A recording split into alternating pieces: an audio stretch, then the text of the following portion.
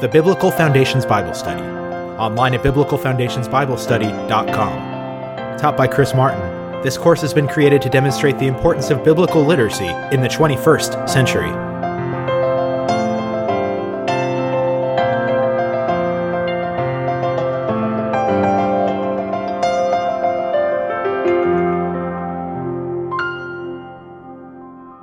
Good morning and welcome to the Biblical Foundations Bible Study. I am Chris Martin and I'm so glad you could join us this morning.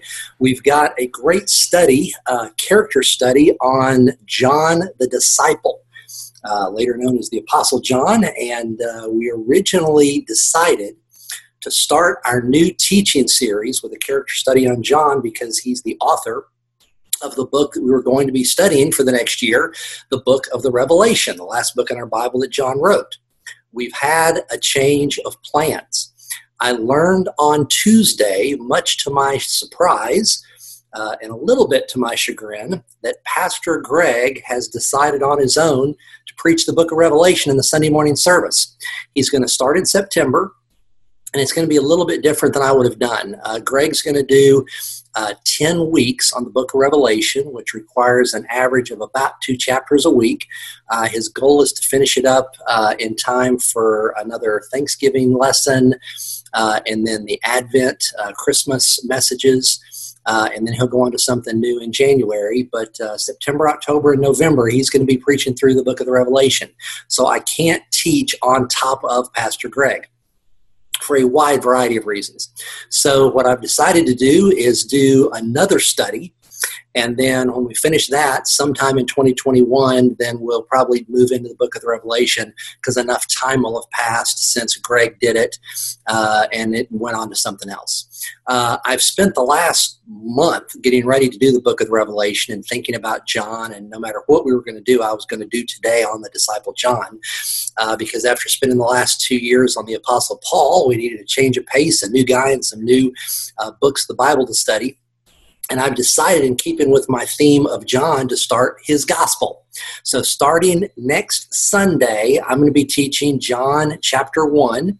Not sure if we're going to get past the 3rd verse or not. I'm thinking about just limiting to the first 3 verses. I may go through verse 7, but I haven't decided yet.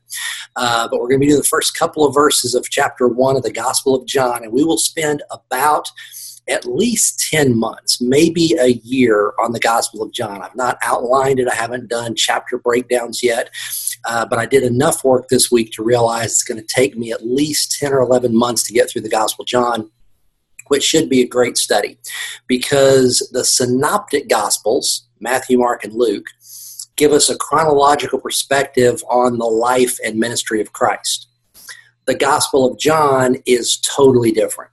It's designed to prove something, and we're going to tackle it next week. You'll see in the next couple of lessons as we get into the why about the Gospel of John.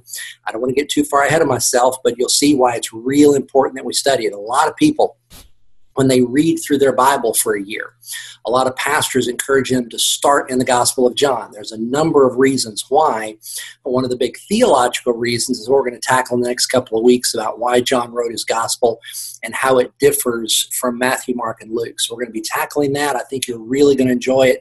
It's got some tremendous application. I'm real excited about teaching it. But before we get there, we got to look at our guy, our writer, the Apostle John. And forgive me if my brain is still stuck on Paul and I mention the word Paul or the name Paul rather than John.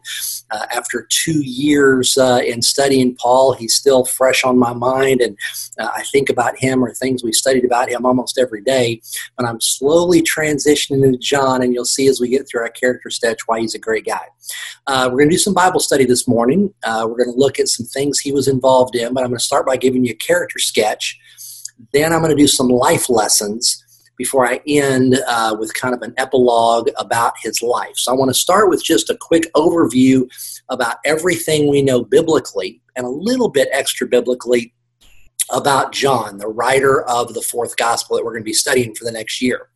A couple of points, biographical points. Number one, he was a young man. We don't know exactly when he was born, but according to everything we know from Scripture and according to what we know from the early church fathers writing at the end of his life and immediately after he died, the people that he taught as students, that he discipled, give us an idea of generally how old he was. It appears he was, given what we know about the end of his life, it appears that during his time with Christ, he would have been a teenager. He would have been called by Christ, would have started Christ's earthly ministry when he was about 15 or 16 years old. By the time of the crucifixion, he would have been 18 or 19 years old. In our world, that's a high school senior. In our world, that's a college freshman. In his world, that was a full-blown adult. At 18 or 19, in his world, you'd be married, you'd be working full-time, you might have even had one or two kids at that point in time. It still would have been young, but it would have been very much into adulthood as opposed to our world that has prolonged adulthood primarily due to education. So he was relatively young, and he clearly would have been the youngest of the disciples. We don't know of anybody else that was as young as he was when Christ called him. The other thing we know is that he was a cousin. We know his mother. We know his mother and his father, but we know his mother was Salome, and his mother was the sister of Mary, the mother of Jesus. So that would make he and his brother James first cousins with Jesus. And we know he was also a son. We know his dad was Zebedee. And so if we know his mom was related to Mary, we know his father by his occupation. And we don't know if they had more sons or daughters, but we know he had an older brother named James. They're known in Scripture as James and John, the son of Zebedee, so they can distinguish them from the other James, who was also among the disciples, who was the son of Alphaeus. But the sons of Zebedee, we know a fair amount about because they were big leaders within the early group of the 12. They had a fishing company. Father Zeb owned a fishing company. And we know for a fact that James and his little brother John worked for the fishing company. And it is highly, highly likely that Peter and his brother Andrew also worked for Zeb. We don't know it explicitly, but the fact we know about them, we know Peter and his brother Andrew were also fishermen. They were at the same time working on boats together when Christ called them. John and Peter were inseparable during the time that the disciples were working with Christ, and then during the leadership of the Jerusalem church after Christ ascended back into heaven. So there's a number of significant inferences and a couple of comments from the early church fathers that indicate they all worked together for Papa Zeb, the direct biological father for John and his big brother James, and then a de facto father for Peter and Andrew. We know nothing about their parents, but if they were working for Zebedee, he obviously had a significant fishing business, and as we're going to see later on, he probably also had a contract to supply fish to the priests that worked in Jerusalem. We know that because later in Jesus' ministry, during his trial before Pilate, John was able to get in because he knew the high priest. The only way John would have had any way of knowing the high priest was if he was an intermediary running fish to all the different priests that worked in the temple complex there in Jerusalem. So it's highly likely that Papa Zeb had a very successful fishing operation that provided fish either to the family of the high priest or more likely all of the priests that were working in the temple complex there in Jerusalem during the first century. They lived in Bethsaida. There's two Bethsaidas. One's on the far north corner, just a little bit to the east. The other one's on the northwest corner. They're from the one on the northwest corner. They're from south of Capernaum. Bethsaida of Galilee, as opposed to Bethsaida of Julius. And so Bethsaida of Galilee is where they're from, and it's on that western shore of the Sea of Galilee, as you can see on my little map. Now, when they got older, Peter and Andrew moved to Capernaum, And there's some inferences that James and John or their parents may have moved to Capernaum, but for their calling and for a long time before their calling, they were in Bethsaida. And so they're from the northern side of Galilee. Jesus was obviously from Nazareth. They probably didn't get together that much with the cousins and the aunts and the uncles, but they would have gotten together at some point. So there would have been some family familiarity and would have been a factor in Jesus' knowledge of them when he called them into his circle. This is a picture of the Sea of Galilee looking up on one of the hills, looking down on Bethsaida. There to the right would have been the village of Bethsaida. I'm a little image. Off to the left, right before the Sea of Galilee turns to the north, would have been Capernaum. And so that area would have been exactly where these guys fished before Christ called them to be fishers of men. This is a view down on the shore at Bethsaida, looking out to the east at sunrise. And so this is a sunrise picture, and you can see how beautiful and calm the Sea of Galilee is. It's not that far to the other side, but you can clearly see the hills on the other side. And it's a beautiful place. And if you go there, you can imagine what it would have been like because the geography has not changed very much at all. Obviously, on land now we've got big buildings, but the hills and the way it slopes down into the Sea of Galilee hasn't changed hardly at all. And so it's very beautiful if you ever get a chance to go. He is also a brother, as I mentioned. His brother is James, older brother. We don't know how much older, but realistically we could assume probably 4, 5, or 6 years because James seems to take on more of a strong leadership position after Christ dies, although he doesn't live very long, or Christ's crucifixion and his ascension after his resurrection. But James doesn't live very long. James is ultimately martyred by the Jewish leaders in Jerusalem, and scholars have pegged it at about 44 AD, so about 11 or so years after Christ's crucifixion, resurrection, and ascension. James was murdered by the Jewish priests because of his leadership of the disciples that remained. So he's one of the first Christian martyrs, but he was one of the first called by Christ, and as we'll see, he was in the inner circle with John and Peter. We know that they would have grown up together. They would have played together as boys. They then went to work for Daddy Zeb's fishing business and fished together until Jesus called them. We don't quite know what their dad's reaction was when they left. We don't know what dad's reaction was if Peter and Andrew were also employees, if 4 of his best fishermen got called away by Jesus.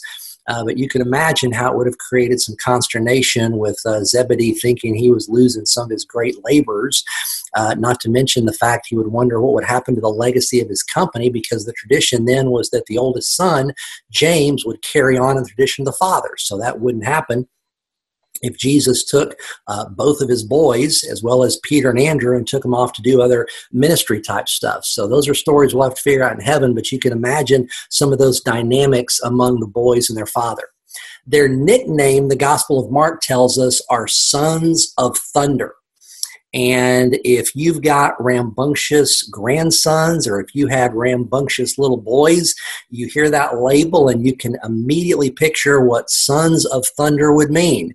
It would mean loud. It would mean rambunctious. It would mean laughing all the time, not exactly exercising a fair amount of maturity. You could imagine some practical jokes, but you could just imagine the general pandemonium of testosterone-driven, rambunctious little boys that apparently that label continued up into their young adult years, because in the Gospel of Mark, they're called by their Greek nickname, Sons of Thunder.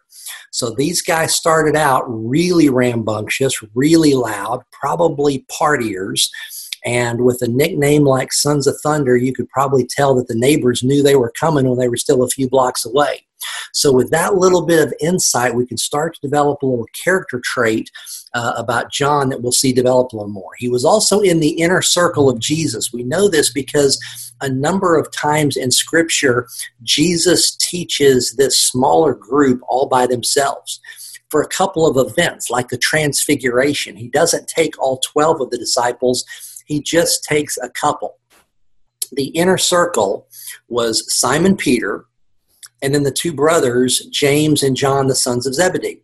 Now, no one knows why those 3, No one knows everything they did just by themselves, but we know enough from Scripture to know that was the inner circle. The rest of the disciples did a lot with Jesus. They were with him every day, but they didn't do everything with Jesus. And then there's another group of 70 disciples that are mentioned but not named in Scripture that would have less of a weekly interaction with Christ, but still more than the rest of the general public. And so they were a larger group of disciples. But the 12 were his most intimate, and the 3 were the inner circle of the 12, the most intimate of the most intimate. So that's why it is significant about how he was that close to Christ, and we'll see how that plays out in a few minutes. As I mentioned on the slide, his inner circle we see at the Transfiguration with just the 3 of them. And I also gave you a cross-reference of Mark 13 showing how it sometimes he taught just them, or sometimes just the 3 of them plus Andrew, Peter's brother. So we see some smaller groups from time to time, but the 3 that we see over and over in small proximity to Christ are those 3, Peter and the brothers James and John. We also know he was the disciple Jesus loved. It's interesting because his gospel is the one where we get that name. And as you'll see as we get into his gospel, it's really unique for a number of reasons, but one of the most unique reasons is that he does not call himself by name, but he refers to himself in the third person. So he'll refer to himself as the other disciple who's with Peter, that we know from Matthew, Mark, or Luke is John. And we know because of the way it describes him, particularly in reference to the Last Supper, when he lays his head down on Christ's shoulder or on the top of his chest, that he was the disciple Jesus loved. So we get the name, the beloved disciple. That's where I got the name for today's lesson. And you'll see as we get into his gospel why that was true. And the love would have come from a variety of different avenues. It would have come initially because Jesus would have known him as his little cousin from their childhood. He would have known him as the baby in the group, the youngest one of the disciples. And then he obviously had the ability to know his heart. He knew his mind. He knew his commitment. He knew his zeal. He knew his knowledge of his Hebrew scripture. He knew his heart, and he knew, because of everything that he did during the ministry of Christ, that John genuinely, absolutely, unconditionally loved Jesus. And so he is the disciple that Jesus loved. It doesn't mean he didn't love all the others. It didn't mean he didn't love other people like his parents and his brothers and his sisters, but he clearly loved John in a unique way. I can relate to it. I've got a younger cousin I'm particularly close to that I grew up with. Love a whole bunch of people, but I love my cousin Kevin.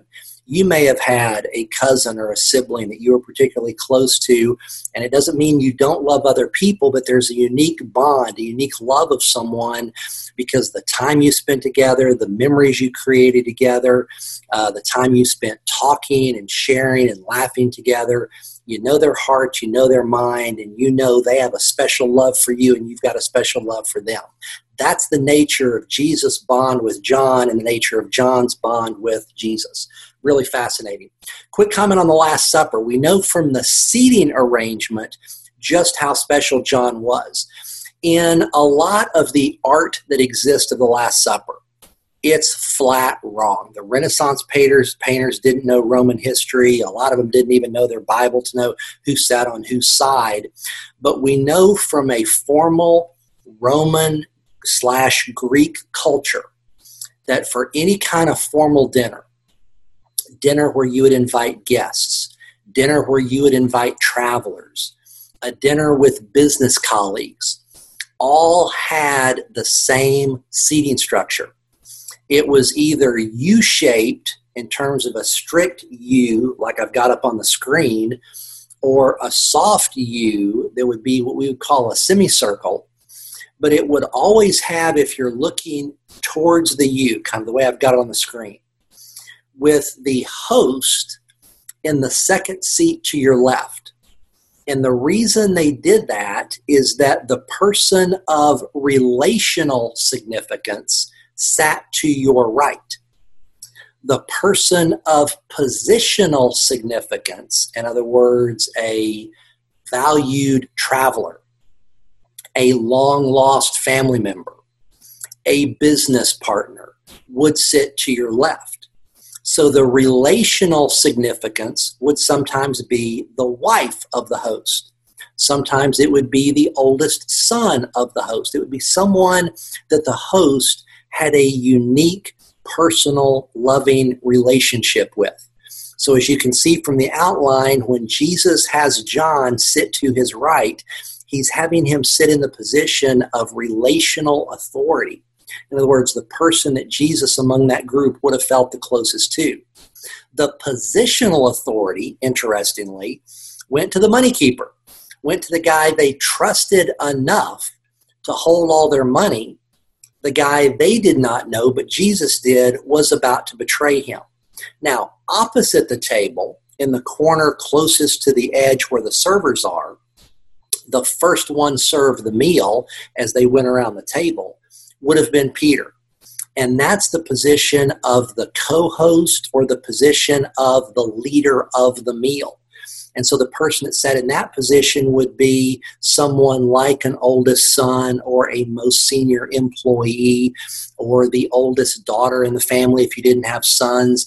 And so that's why Simon Peter's at the opposite side of the table. He's got the position of the guy that's responsible for ordering the meal, for making sure the servants know when to bring it in and what to bring in what order. So Jesus has got John on one side showing a loving relationship, Judas on the other, elevating him in a position of authority. We could do a whole lesson on that, but I'll save him until we get deeper into the book of John. And then we've got Peter sitting opposite him and the other disciples spread around. So if you were to walk into the room, this is what it would have looked like. With John immediately to Jesus' right, Judas to his left, the rest of the disciples all the way around the room, close enough and intimate enough to talk, to laugh, to share, to be able to listen to Jesus as he shared his thoughts. And it would have been a very, very intimate meal for them, one that they had had many, many times before, but on that final night in Jerusalem would have had very unique significance for all of them. John, as you also probably know from your other Bible studies or time in church, was also the only disciple at the cross. All of them are scared to death. John also would have been scared to death. The other disciples feared if they showed up, they were highly likely to be put up on a cross as well, and they stayed far, far away. John, as a glimpse of the intensity of his love for his Lord Jesus, was the only disciple who came to the cross. He would have witnessed the nails going in, he would have witnessed the cross going up, and he would have been there for all 3 hours of the crucifixion, seeing all of the miracles of the crucifixion that I taught you about if you were in the class when we studied Matthew. But he would have been there through the entire time with Mary, the mother of Jesus, with Mary Magdalene, with the other women who were there. And that is when, in his last breath, Christ looked down from the cross and said to John, "This is your mother now." And to Mary, looked at John and said, "This is now your son." From that point on, John took care of Mary. As far as we know, he took care of her in Jerusalem until she died. There's a Catholic tradition that says they both moved to Ephesus. And we don't know for sure that Mary ever went there. If you go there today, there's a home that somebody said, "I think this is Mary's home," and they'll charge you money to go visit it, and the Catholic tour guides will tell you it was Mary's home, but it wasn't identified as such until the end of the 1800s. Prior to that, no one ever said this was Mary's home, and the only reason they said it was Mary's home was because a nun in Germany, if I remember my history correctly, had a dream and said, "I think that home was Mary's," and for whatever reason, the Catholic Church and a whole bunch of tour guides took it as Mary's house. There is no contemporary 1st and 2nd and 3rd century evidence that Mary lived in Ephesus. It appears that John stayed with her in Jerusalem. When Mary died in the 60s, maybe even the late 50s, early 60s in the 1st century, then John felt free to leave, and then John went to Ephesus. There is 2nd and 3rd century evidence from the early church fathers that Mary died in Jerusalem, directly contradicting the later Catholic tradition that Mary moved to Ephesus and then died in Ephesus. So if you asked me to guess, I would say she stayed in Jerusalem until her death in the late 50s, early 60s. And after Mary died, John was free of what Christ told him at the cross, and he moved on to Ephesus to continue doing what Christ had told all the disciples to do, and that is teach and preach and share the good news of their Savior. It's also significant that he was the first man to see Jesus' empty tomb. I've got a little picture there, a screenshot of a younger man running. Peter most likely was in his late 20s or early 30s. As I mentioned, John would have been about 18 or 19 years old. Not surprising he could outrun Peter in a foot race if he was a decade or two or a decade and a half younger than Peter. And so when Mary Magdalene reports the stone has been rolled away, they run. Scripture says John outruns Peter. He stands at the tomb, sees it's empty, waits for Peter. Peter goes in, and then John goes in behind him.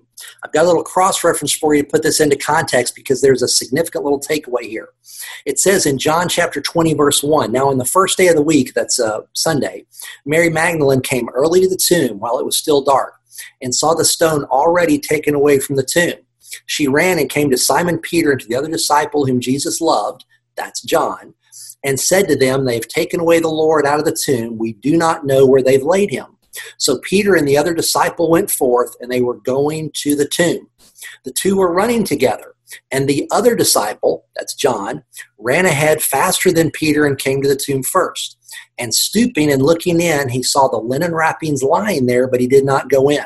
And so Simon Peter also came following him and entered the tomb. So the other disciple who had come first to the tomb then also entered, and he saw and believed. I highlighted he saw and believed because he's the first person to believe in the resurrection of Jesus Christ of everybody that saw the empty tomb. Mary Magdalene believes later when she sees Christ. Peter believes later when he sees Christ.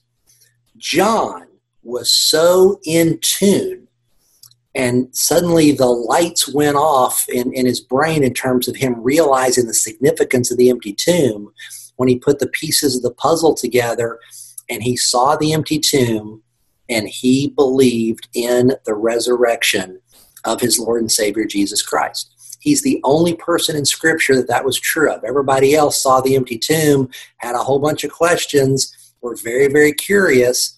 They believed when they saw Jesus. John believed without having to see him. And it's a great little insight into character, great little insight into faith, one of the many reasons why I absolutely love this guy. We also know after the resurrection of Christ, after his ascension into heaven early in Acts, that he becomes an early church leader. In the book of Acts, we see him multiple times up until Acts chapter 8, leading in the church. After Acts chapter 8, we don't see him. And I've got a life lesson on that in a couple of minutes, but he's an early church leader. When the Apostle Paul in Galatians was taking Barnabas back to Jerusalem, he comments on what happened when he was heading back to Jerusalem. It says in Galatians chapter 2, verse 9, in recognizing the grace that had been given to me, this is Paul writing, James, that's the brother of Jesus, and Peter and John, who were reputed to be pillars, gave to me and Barnabas the right hand of fellowship so that we might go to the Gentiles and they to the circumcised. Back when I taught you Galatians, I did a whole lesson on the right hand of the fellowship, told you what all that meant. But my point here is just simply him recognizing who the pillars, who the guys that held up the church in Jerusalem were. Now, at this point in time, when Paul is writing Galatians, over a decade has passed for Paul to go to Arabia, for Paul to intercede with the Holy Spirit intercede with Paul and teach him about all of theology that he needed to know to go do his missionary journeys. So at this point in time, James, the brother of John, has already been killed. The leader of the church in Jerusalem was James, the brother of Jesus, the guy that wrote the book of James in your Bible. Peter, who is the leader of the disciples, and John, who is in the inner circle. And those three Paul recognized as of the mid to late 40s and early 50s of the first century were the leaders, the pillars of the church at Jerusalem. He's also an inspired writer. He's the writer of the Gospel of John, the little epistles of John, 1st, 2nd, 3rd John at the very, very end of our New Testament, and the book of the Revelation. The Gospel of John, I got to comment on this real quick, because if you study this very long, you get into a big debate about how do we really know that John wrote it. Initially, the book of John ends, chapter 21, verse 24, by saying who wrote it. He says, "This is the disciple who testifies to these things and who wrote them down.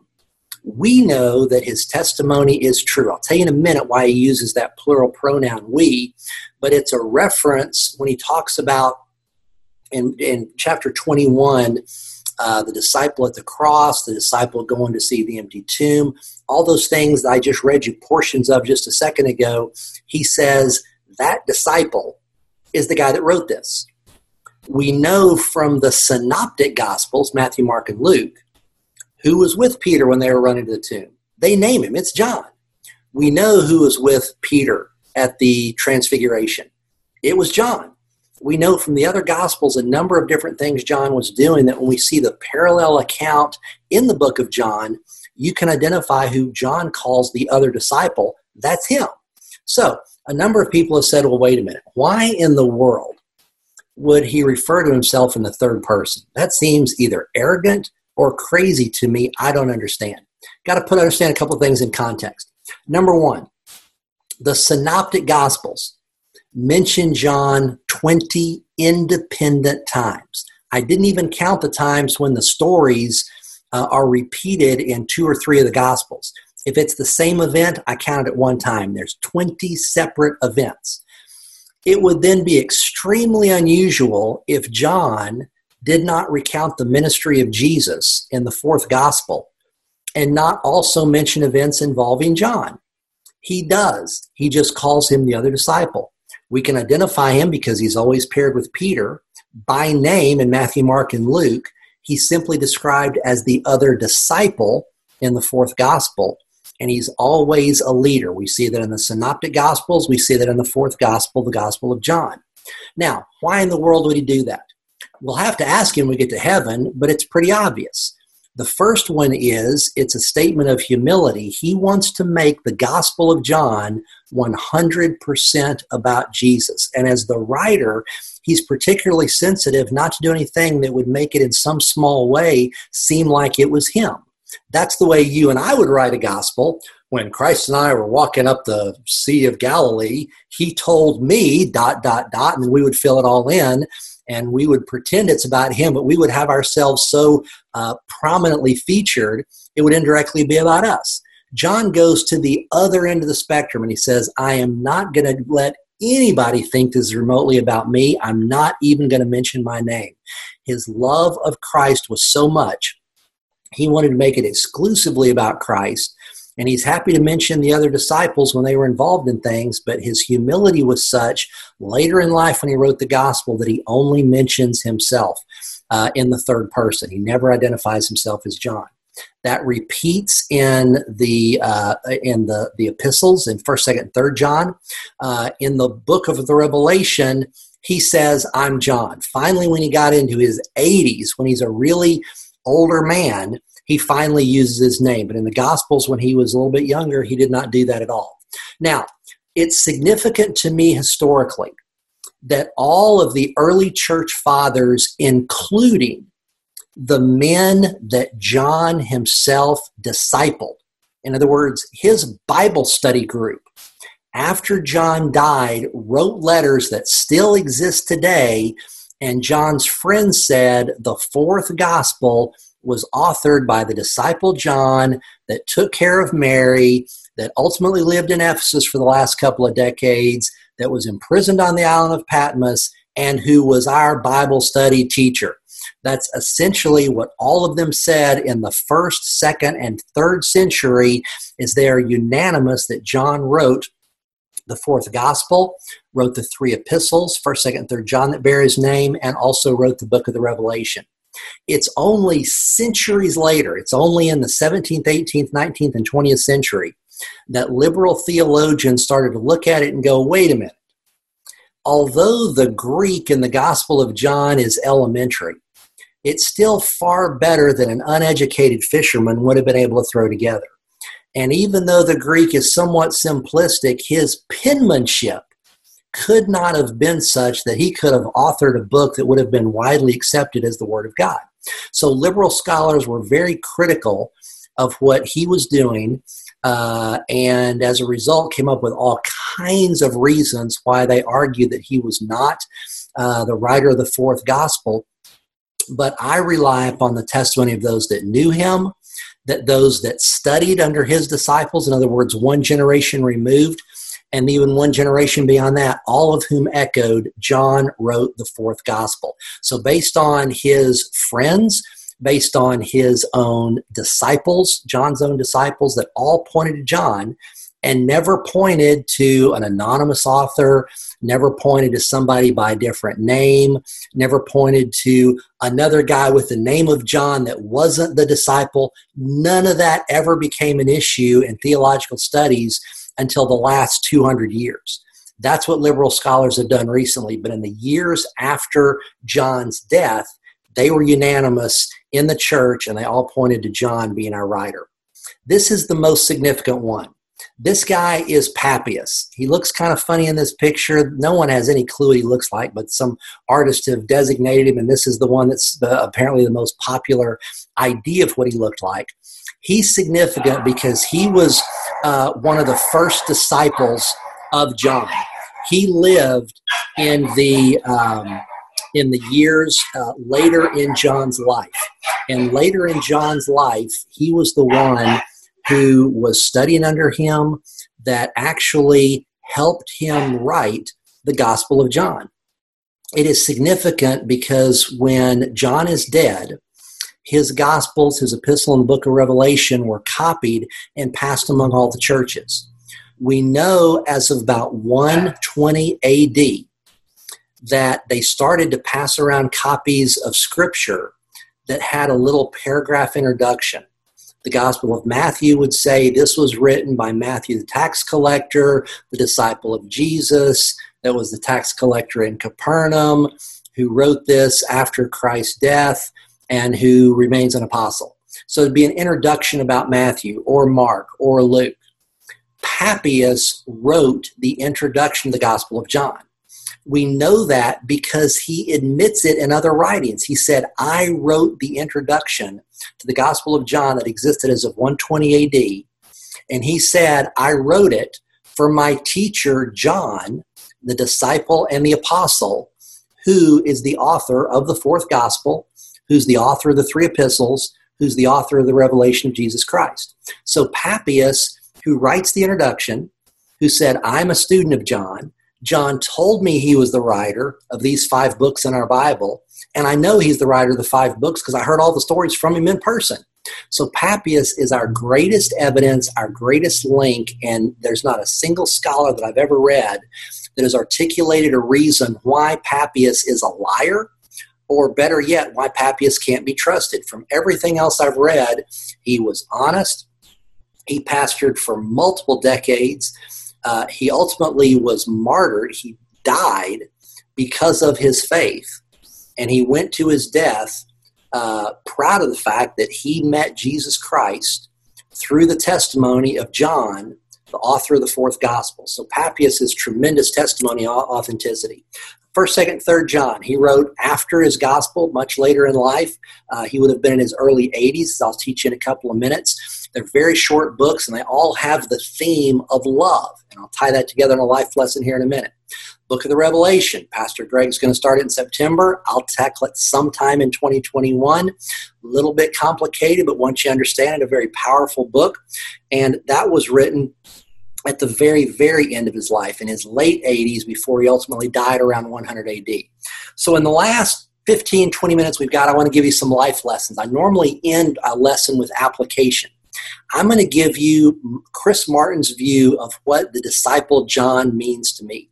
What life lessons have I gathered from studying him in Scripture, from teaching him and the 5 books that he wrote? Kind of what are the life lessons when I look at the life of John and say, I want to mimic this. I want to adopt this in my life because of how closely he followed Jesus Christ and how well he knew Jesus Christ. So I've got 4 life lessons that I've gathered from his life, and I give these to you as kind of my lesson and application for the lesson.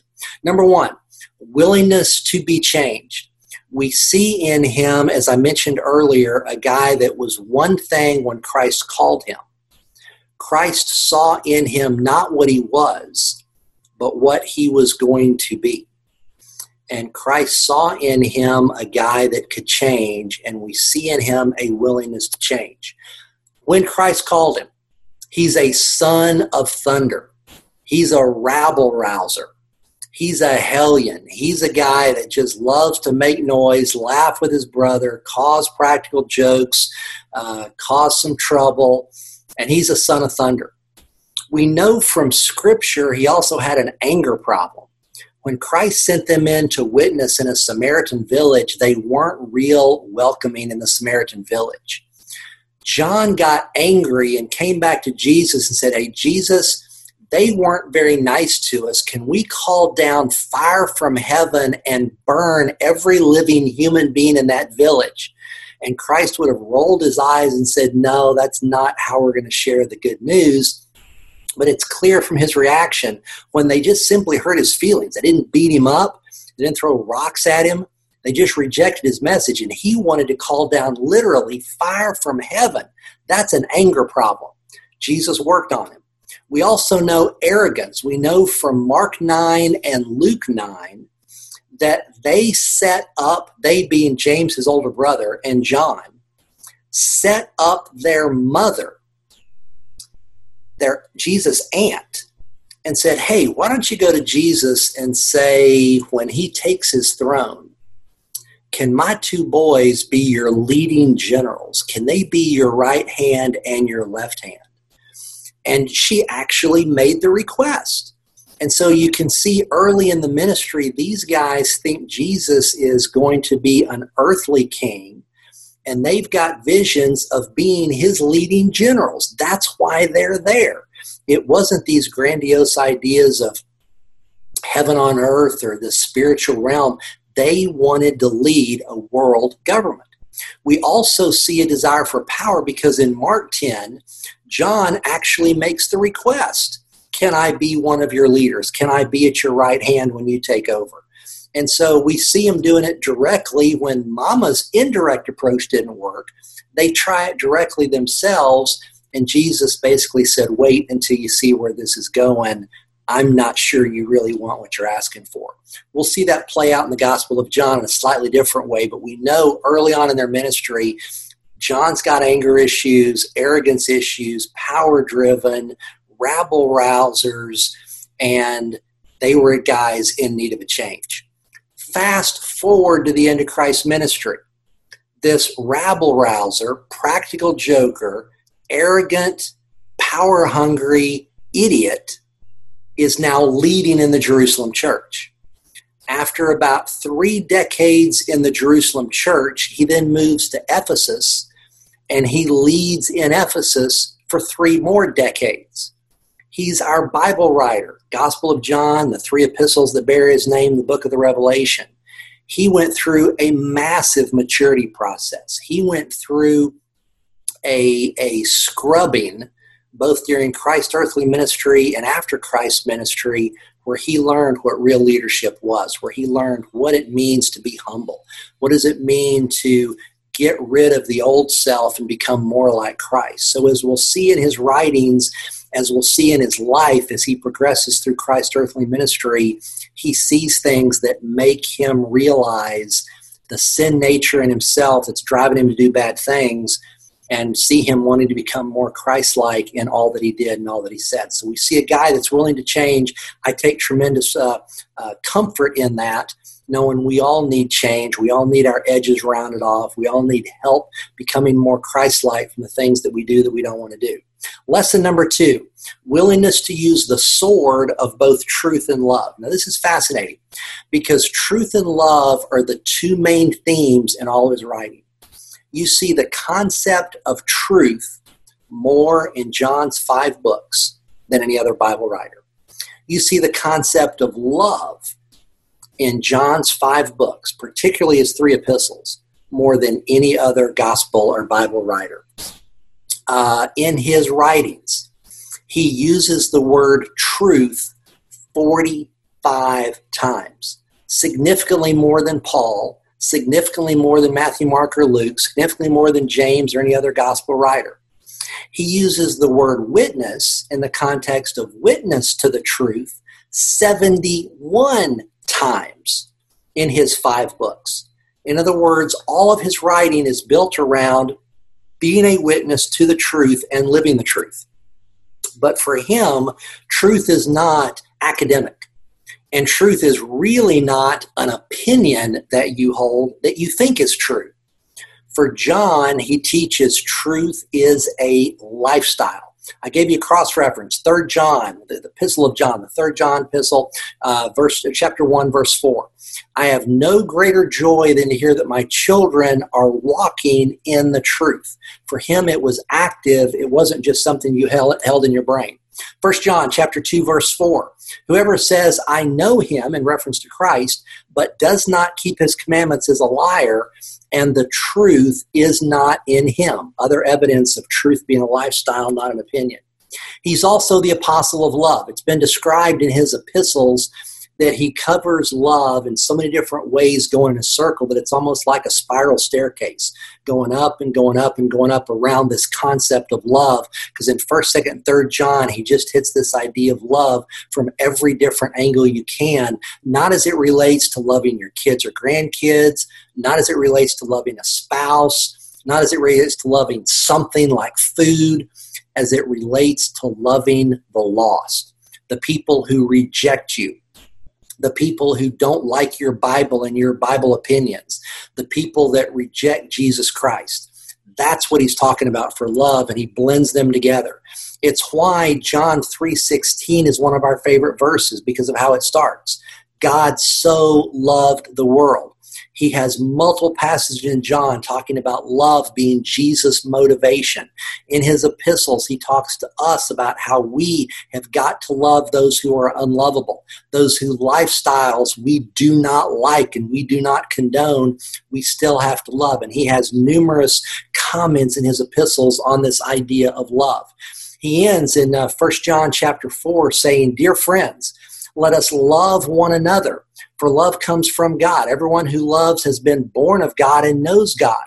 Whoever does not love, in reference to his neighbors, does not know God because God is love. Love was the cornerstone of his theology because it was the bridge to a lost world. He's not preaching fire and brimstone.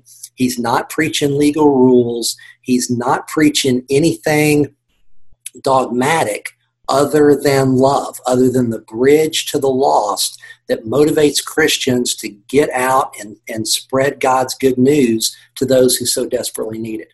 He ends, or I end, with John chapter 4, 1 John 4, verse 11. Dear friends, since God so loved us, we also ought to love one another. Another one of his love references, that spiral staircase goes round and round. And then he ends, verse 19 of the same chapter, chapter 4. We love because he, Christ, first loved us. Great verses. We can do a whole study on love. I may do it after the Gospel of John, but I'll cross-reference as we go through the Gospel of John, but the epistles are tremendous studies. Next life lesson, a willingness to labor in obscurity. Paul gets tremendous press in the New Testament. Peter gets tremendous press in the New Testament. For the guy who was in the inner circle, for the guy that Jesus loves, for the guy that was in the inner circle seeing all these things that not all the disciples got to see, you think he would have a bigger role. You think we'd see him more in the latter 2/3 of the book of Acts. You think Paul would talk about him more in his writings. But instead, he labored in obscurity. He is mentioned in Acts chapter 8, verses 14, and he's not mentioned again in Jerusalem. And he's never mentioned in Scripture in Ephesus. We only know he's in Ephesus because of all the people that knew him there that commented on him in writings after his death. As I said, he probably stayed in Jerusalem for several decades, probably until the late 50s or early 60s. I personally believe he stayed until Mary died. He then walks or sails to Ephesus. We don't know how he got there, but it's quite a long ways away to go from Israel to the western side of modern-day Turkey, and he then set up shop in Ephesus. Why there? We don't know. Presumably God moved it on his heart to go there, but you know from our study of the book of Ephesians, you know from our study of the life of Paul, it was a major crossroads. It was a big city. There was massive worship of Roman gods and goddesses there, particularly with the Temple of Diana. It was a major political hub, economic hub, religious hub for pagan religions. It was a happening place, and it was also the launching point for all the other churches around there that Paul had helped establish. So there was numerous churches, 7 of which we see in the book of the Revelation, that were just a day's walk from Ephesus, where Paul could teach, where Paul could share, where Paul could do all that. I'm getting my guys mixed up. Where John could teach or preach or share or counsel or whatever he's going to do in all those churches around it. But he labored in obscurity. Final point, a willingness to bloom where God plants you. We all want the spotlight on ourselves. John's human nature would have wanted the spotlight on himself. But he's totally content not having the spotlight of Scripture on him. He's totally content not having everybody make a fuss about him. He's just doing what God wanted him to do. I personally believe from my study of him that his spiritual gift was not teaching or preaching. We don't have a single example of John teaching or preaching anywhere once the earthly ministry of Jesus ended. We don't have an example of him preaching in Rome. We don't have an example of him preaching in Ephesus. We have him having followers, students that he told stories to, but they never referred to him like they would a rabbi or a professor. They refer to him as like an elderly mentor. So I'm not sure what his spiritual gift was, but I'm pretty convinced it was not teaching or preaching. So he was not the pastor at Ephesus. He would have put himself under Timothy, who Paul put in charge as the pastor of Ephesus, and then Onesimus, who followed Timothy. So he would have been under Timothy, under Onesimus, a member of the congregation, which would be pretty intimidating if you're the pastor and you're preaching sermons about Jesus to a guy in the congregation that was with Jesus in all the stories in Matthew, Mark, and Luke. It would have been incredibly intimidating, but Timothy and Onesimus apparently did it.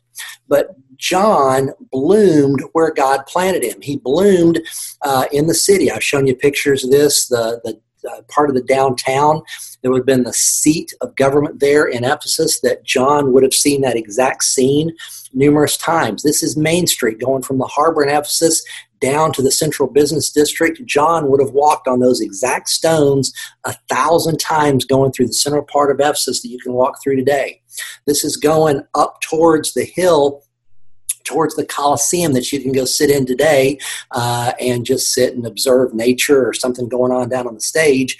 But inevitably, John would have been in that stadium for different events, different cultural events or plays or things that he would have gone to as just a citizen of Ephesus. So to be able to sit in a place and walk on the same stones, exactly where the Apostle Paul walked, exactly where John walked, is pretty awesome. It's why Ephesus is an incredible place to go visit.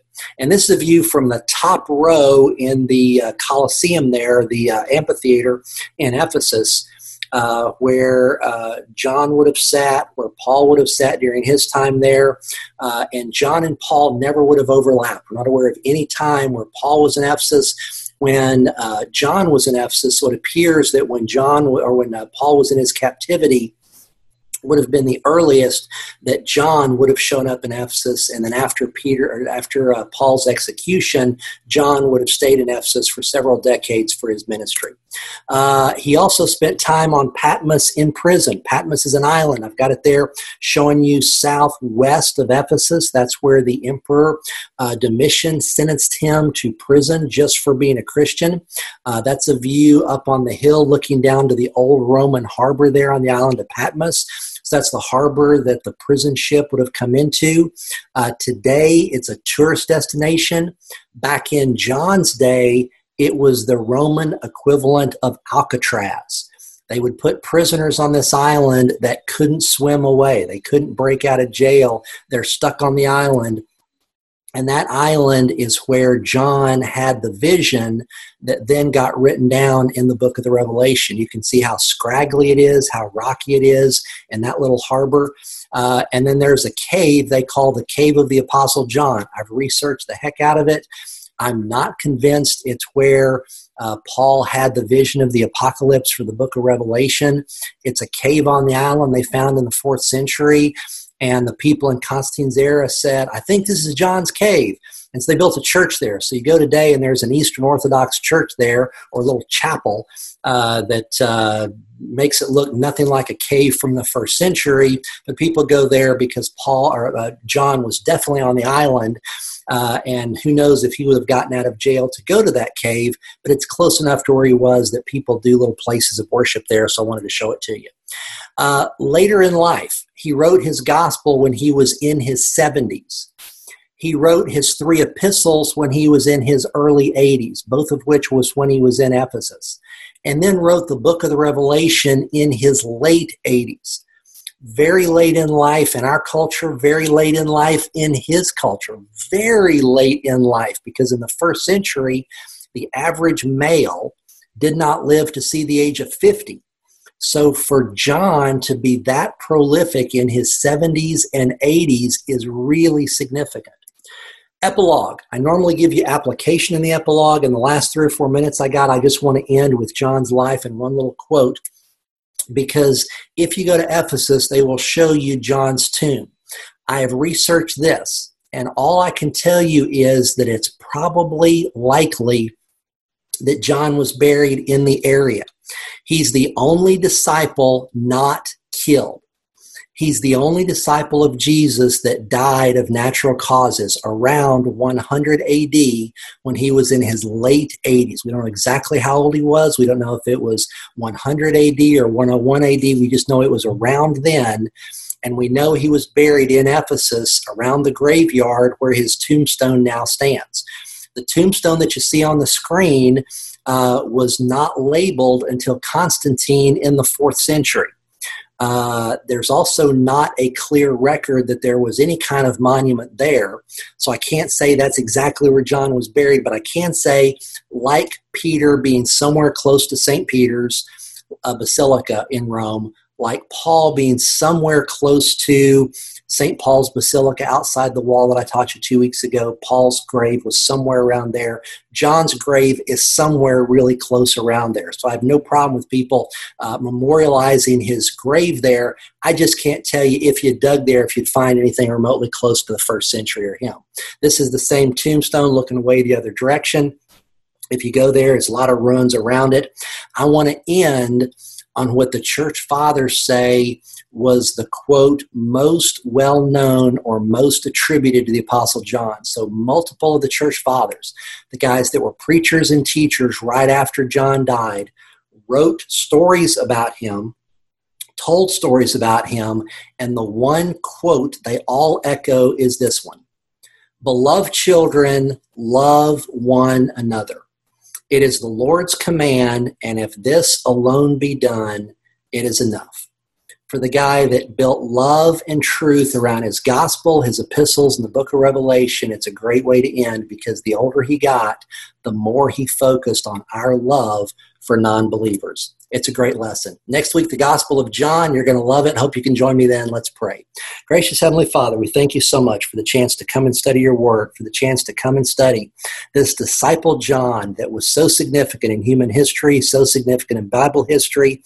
And we just pray that you would use his life as an inspiration to us, as life lessons for us, to motivate us as we study his gospel for the next couple of months and as we learn more about him and his perspective. We hope that you'll use this to help us put it into better context, to see him through you, or to see you through him, to see you through his gospel, to see your truth through the words of the Holy Spirit that John penned. We thank you for the opportunity. We thank you for your love. We thank you for preserving the stories and the memories of this disciple of yours and the gospel that he wrote so that we can study it. And we're so thankful for your name. We ask you to bless us in this endeavor. In Jesus' name, we ask these things. Amen. Thank you all so much for being with us. I look forward to seeing you next week. Love y'all. God bless. Bye-bye. This has been a presentation of the Biblical Foundations Bible Study, online at biblicalfoundationsbiblestudy.com. All rights reserved.